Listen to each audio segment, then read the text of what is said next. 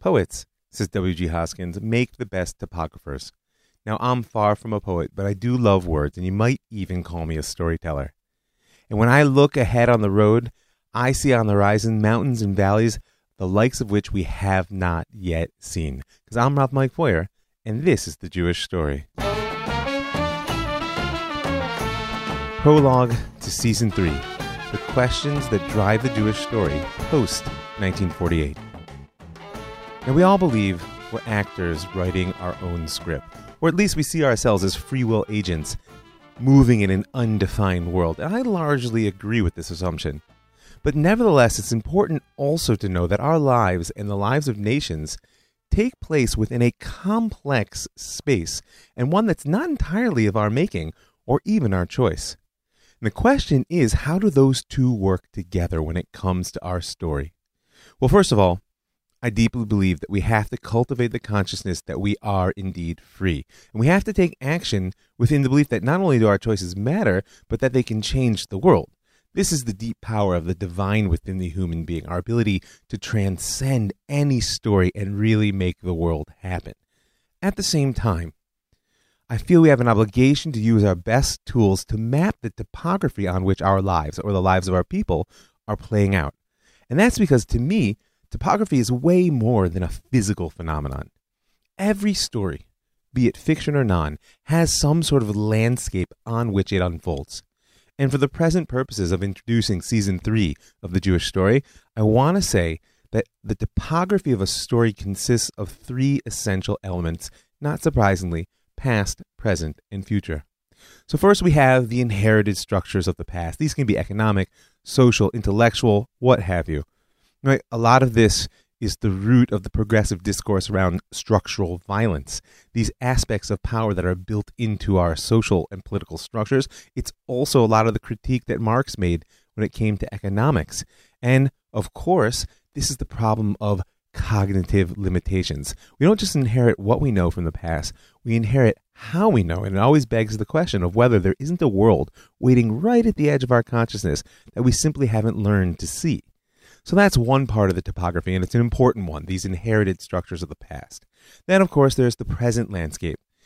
Rooted in the actual geography where our story takes place, never undervalue the impact that place has on our experience. And that's why, post-1948, with the birth of the nation-state in the land of Israel, our story is going to take some pretty wild turns that we haven't seen for quite some time.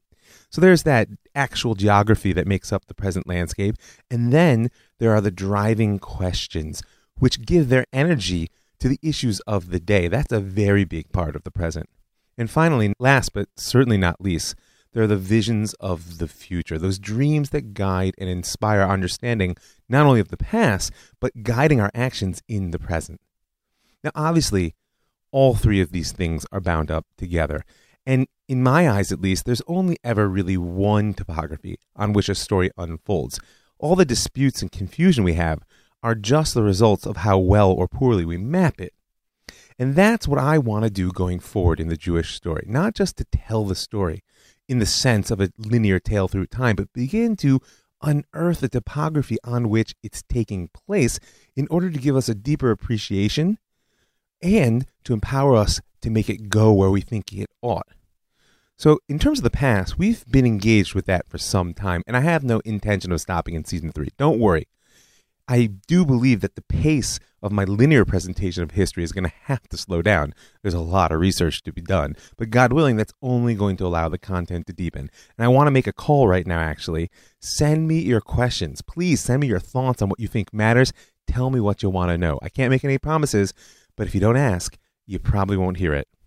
So like I said, we've done a lot of mapping of the inherited structures of our past over the last 2 years, and therefore I think we have a reasonable grasp of the past topography on which the coming season is going to take place.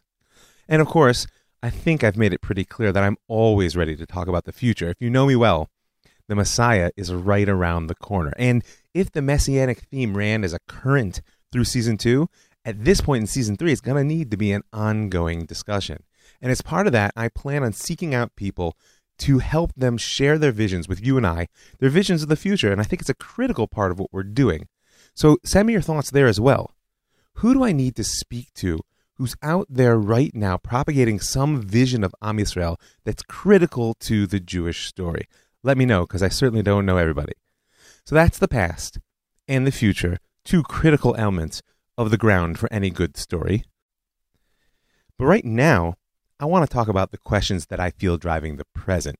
Because even though this is the prologue to another season about the past, God willing, it's going to be devoted to the years 1948 to 1967, every story, of course, is told in the present. And I have a sense that there are certain questions which are really present for Am Yisrael right now that can serve as an important frame for understanding the post-1948 phase of the Jewish story. Now, we can't possibly ask every question, nor do I pretend to know what all the important ones are. But ahead is a bit of a mapping of some critical issues, some critical questions, and I want to offer it to you within three dimensions of relationship.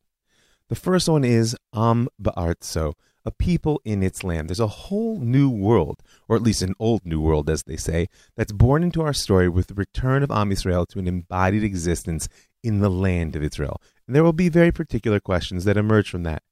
The second dimension within which I want to consider our questions, this topography, is the Jewish people in diaspora, people as a whole who aren't bound by the land. And the third piece, oldie but goodie, which has caused no bit of excitement in our story up to now, is the relationship of Israel among the nations. And since that one is kind of always on my mind, maybe we should start there. As I see it, the central question between Israel and the nations at this stage of our story is, did Zionism succeed in solving the Jewish problem or not? Does the recreation of Israel as a member of the polity of nations, so neatly defined by the UN in the 40s, reconcile this very old and problematic relationship? Now remember, the question of how Israel fits in among the nations was not posed by 19th century European emancipation. It's been there since our inception as a people. It's bound up with the Exodus from Egypt and the Torah at Sinai. And we've been following it in the Jewish story since the last national phase of the Second Temple period. I'm sure you remember, but just make a moment to recall the 3 Roman Jewish wars which it took to establish that the Judeans were the indigestible element of the Roman Empire, unwilling to bow completely to foreign rule. This is what I've been calling the spirit of the Maccabees, that somewhat wild and powerful notion that sovereignty over particular geography is necessary to fulfill our destiny.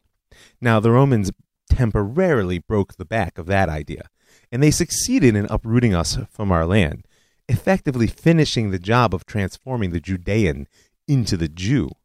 But even once that landed national element was erased from our story, the problem of Israel amongst the nations did not go away.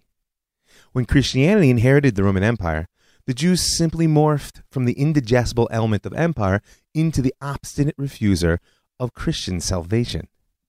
And through this transformation, the mutual national antagonism that existed between Israel and the nations as really an embodied landed form was now cemented into place by religion, making the inability of Israel to fit the world structure a theological problem and therefore transnational. There are, after all, no borders to religious hatred. And there's been a lot of water under the bridge in our story since the rise of Christianity, and we've seen that there are major elements of the Jewish story that lie entirely out of its context. Nevertheless, when we have to think about the rise of the state in 48, we have to think about the origins of Zionism in Europe. And therefore, if we scroll forward from Christianity, we'll find that the question of Israel's right posture amongst the nations arises once again in modern Europe as the Jewish problem. It first comes up as kind of a universal moral problem within the context of the progressive secularization of European intellectual culture. Basically, what happened is that the Christian intellects used to ask, does the Jew have a right to salvation? And now the secular intellects will ask, is the Jew a human like any other? And that moral question will become a political one with the spread of the citizenship model throughout Europe in modernity and the subsequent rise of the issue of Jewish emancipation. You know the story. If not, go back and listen to season 2. No matter how you look at it, by the end of the 19th century, we're going to find racial anti-Semitism indeed asserting, no, the Jew is not really human, and political anti-Semitism saying, whether he's human or not, he's not welcome as a citizen. And so we'll find that from indigestible element of the Roman Empire to obstinate refuser of Christian salvation, the Jew has become the alien other of modern society. And we know how that phase ends. It isn't pretty. So that's my question right now. Zionism harnessed the momentum of nationalism, the freedom of secular culture, and the idealism of progressive thought in order to do the seemingly impossible. And in 1948, the Third Jewish Commonwealth was born. I'm there right now. But did it solve the Jewish problem? And furthermore, keep in mind, however you answer that question, your response will say volumes about what you believe the question really was to begin with. What do I mean? Well, on some level, we've charted out a story in which our very existence is the cause of the problem between Israel and the nations. I mean, indigestible, obstinate, alien, those aren't about our actions, they're about our essence. And if that's the case, then the Zionist dream of becoming a nation like every other is kind of doomed from the outset. But I'm convinced that Israel's posture amongst the nations is not solely defined simply by who we are, but it's also a product of what we do. So going forward, as we chart the relationship between Israel and the nations in the coming season, I do want to keep an eye on that classic formulation of the Jewish question. How are we and the nations going to get along? And that's a problem to be solved, one which the Zionists may or may not have figured out. But I also want to keep in mind a different angle on the Jewish question, which is, what's the purpose of our relationship with the nations? Because I'm interested in looking at the Jew not just as a problem to be solved, but also as a mission to be fulfilled. So the next dimension that we have to consider is Israel in exile. Now, I know that exile has become a bit of a dirty word in our day. So in order to address it, we just have to remember that being in exile is not simply a geographic phenomenon.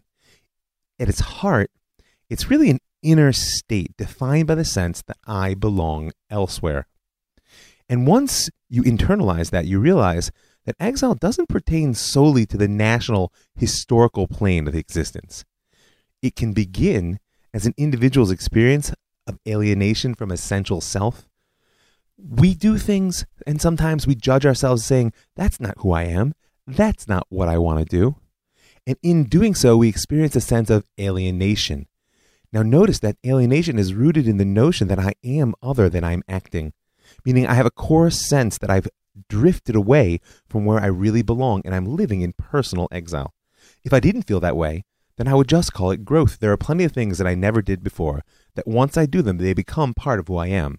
But so long as I feel I've moved away from some essential self and I experience that as alienation, this also is exile. Exile can also be on a much bigger scale. It can be that deep existential longing that all creation must unite with Source, that will give truth to that beautiful notion of ein od milvado, that there is no other. But that's a discussion on a pay grade slightly above mine.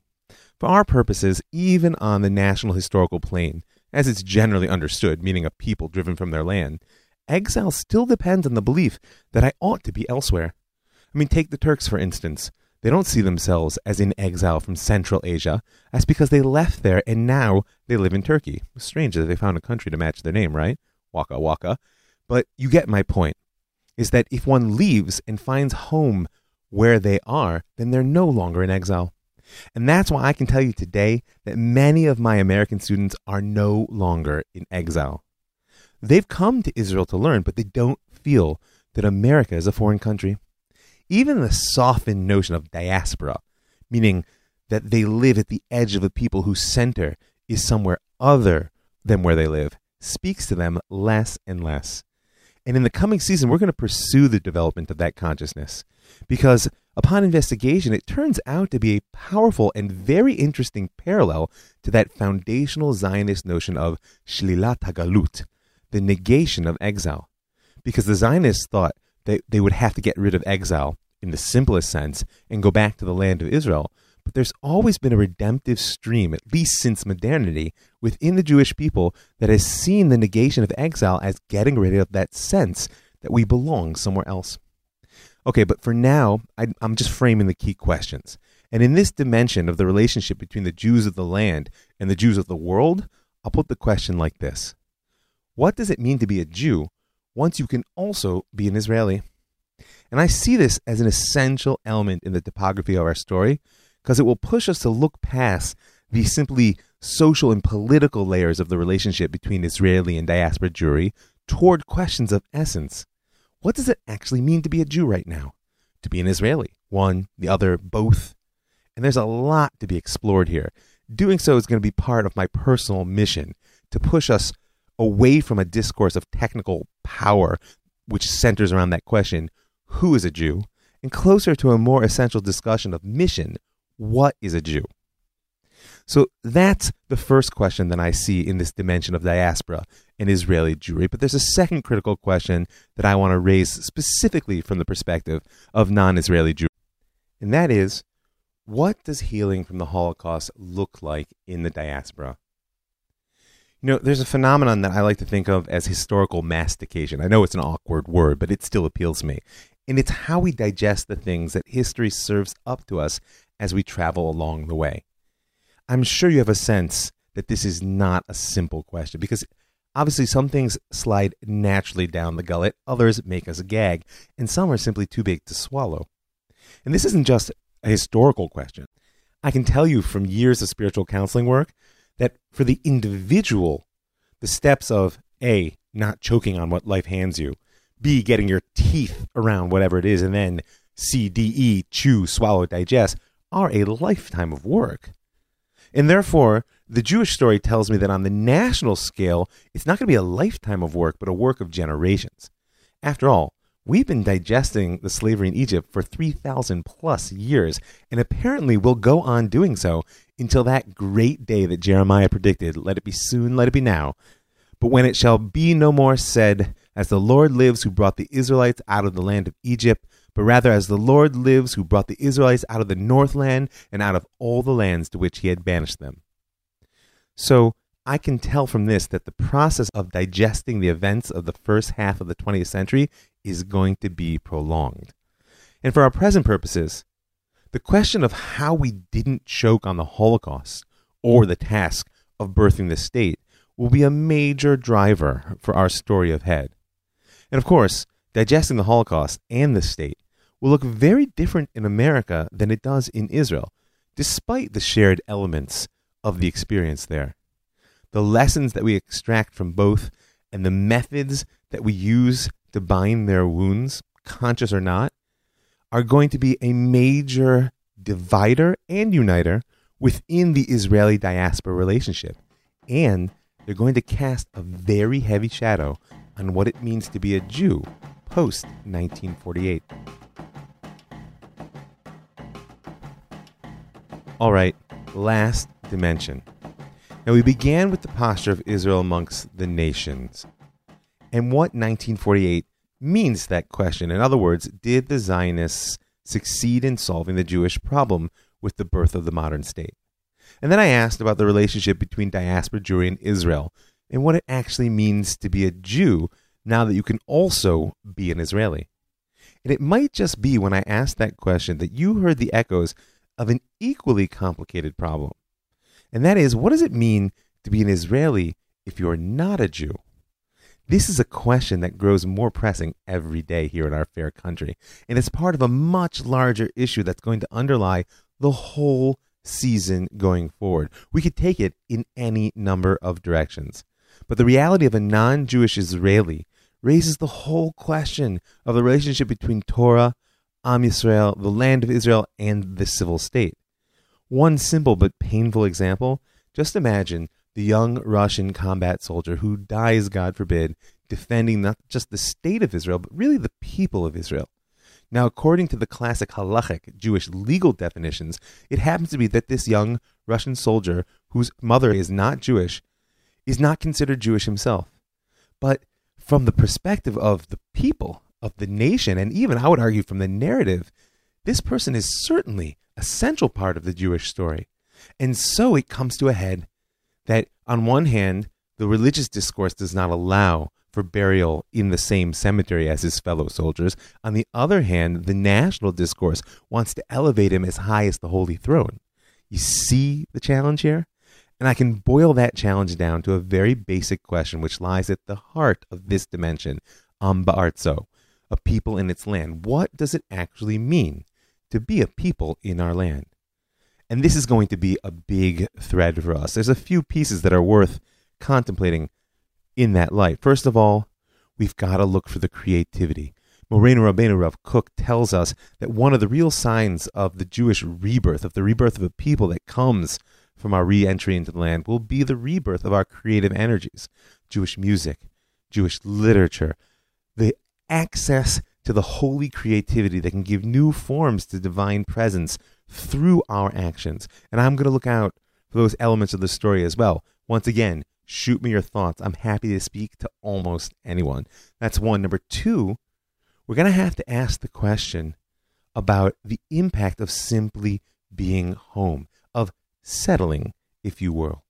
I hope you remember that back in season 2, and actually season 1 as well, we started this theme of the notion that Am Yisrael in exile was an emulsion. It all started with that story from my daughter about her first Devar Torah, when she took a fork and some oil on top of water and began to stir and said, just like oil doesn't mix with water, so too Israel doesn't mix with the nations of the world. And I told you that I became fascinated not just with the obvious fact that oil and water don't mix, but with the fact that as you beat the oil with the fork, it breaks up and ceases to mix with itself as well. It becomes an emulsion, bound together by an internal cohesion, which we Jews know quite well, but separated each glob of oil from the next by an external phobia.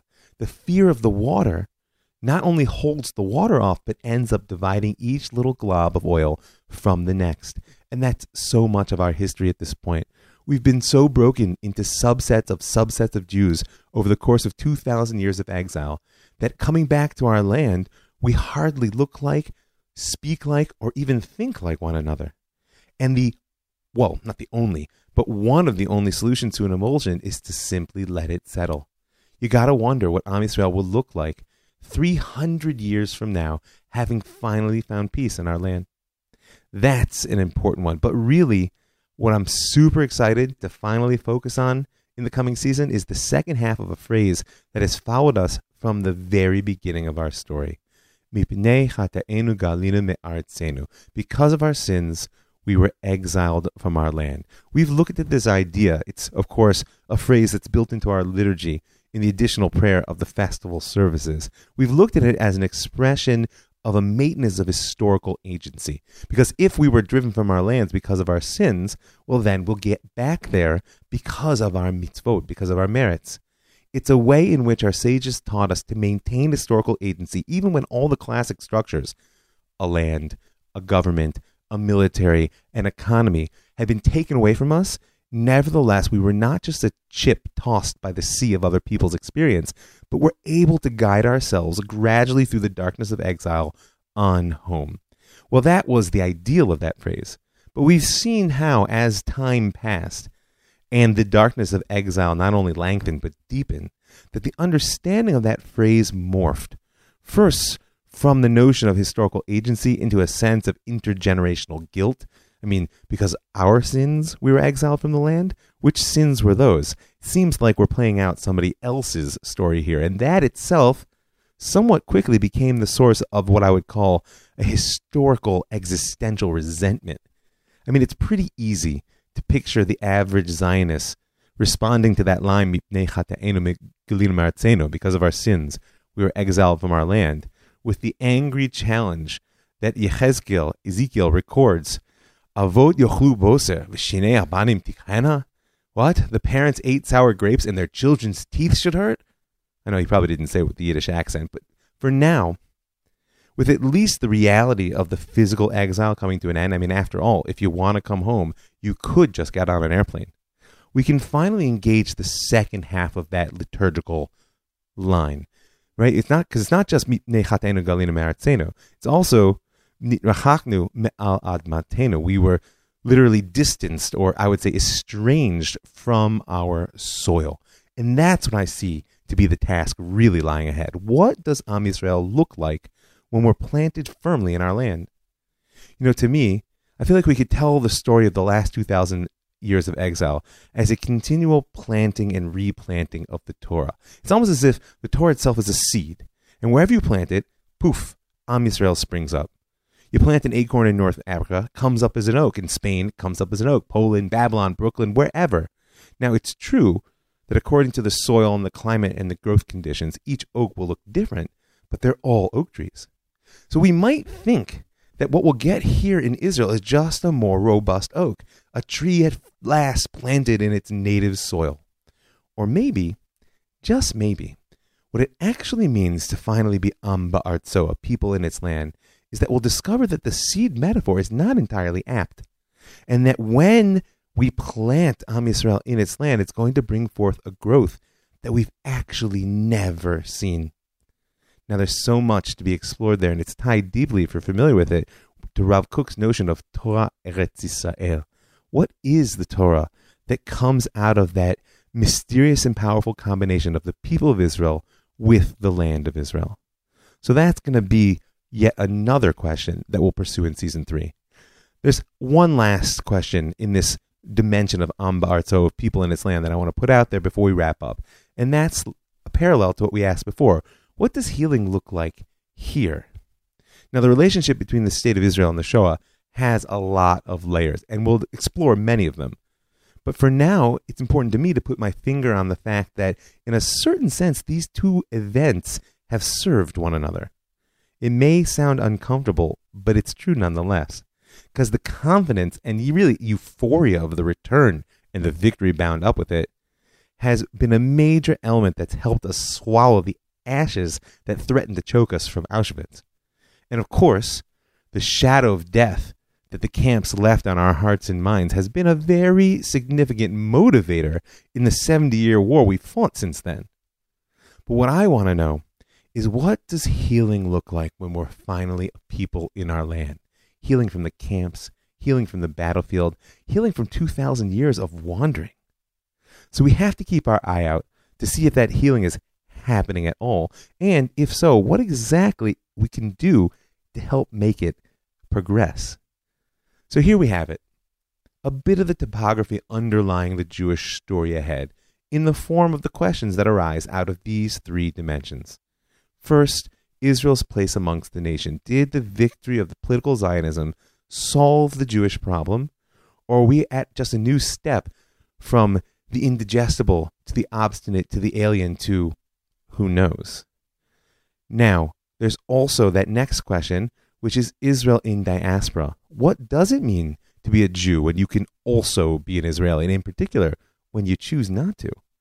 And then we have Am Ba'artso, the people in its land, the precious gift that we've received in our time to be among the first generations to be even able to ask the question in the last 2,000 years. What does it mean to be a people in our land? And for me, like I said, through all of these dimensions, underneath all of these questions, lies the theme of healing. And I hope you know by now that this is really what I'm after. It's true the tagline of the Jewish story is telling a story of the past in order to build the present identity which is motivated to get us the future which we want to live. But that itself is about telling a healing story. Where else does motivation come from other than knowing the source of my pains and being committed to fixing them? And I'm deeply concerned with the fractured state of our people after the long exile, and in particular, after the 20th century. You can ask my kids. I weep every day about the Shoah, sometimes openly. I'm also quite alarmed about the raw wounds of our 100-year war that we're fighting here, that war of conquest, and therefore wounds that we share with the Arab peoples all around us. I'm also concerned about the fact that it sometimes seems to me that there's a certain element of psychodrama in those wounds, that we may just need them right now for reasons that are less than clear. However, with those things, I have to say, on some level, I'm most broken by the thought that the Ribono Shel Olam, that God wants so much more for creation, that we as a species, we as a people, we as individuals are capable of telling a story that could bring the whole world together, and we're not yet doing it. So that's the goal going forward, to tell our story and at the same time to unearth the topography of that inheritance of the past, the questions driving the present, and the visions lighting our future, and to do so in a way that will bind creation back together. So as long as we're here at the end of the prologue, that's the beginning of season 3, I want to invite you to take the time right now to help me make history. Go to www.jewishstory.co. There in the upper right-hand corner, you'll see a little box. It says Be a Patron, and you can click on through to give a little bit of per podcast support. And I'll say thank you now, because you'll be joining all those people who give their hard-earned money to help make the show possible, to keep it free and make it widely distributed. Don't hesitate. If you're not up for a per podcast element, I encourage you to dedicate a show. People are doing it all the time. You can reach out to me at ravmikefoyer@gmail.com, or you can find me on Facebook at ravmikefoyer or the Jewish Story Podcast. Just let me know. I'm happy to dedicate a show both to the living and to the deceased. So as long as I'm at it, I want to thank the Land of Israel Network, that's thelandofisrael.com, for making a platform that allows me to reach so many amazing people. I want to thank the Pardes Institute, pardes.org.il, for building an educational institution that allows me to teach such wonderful Jews. And I want to thank you for listening. I'm Rav Mike Foyer, and this is The Jewish Story.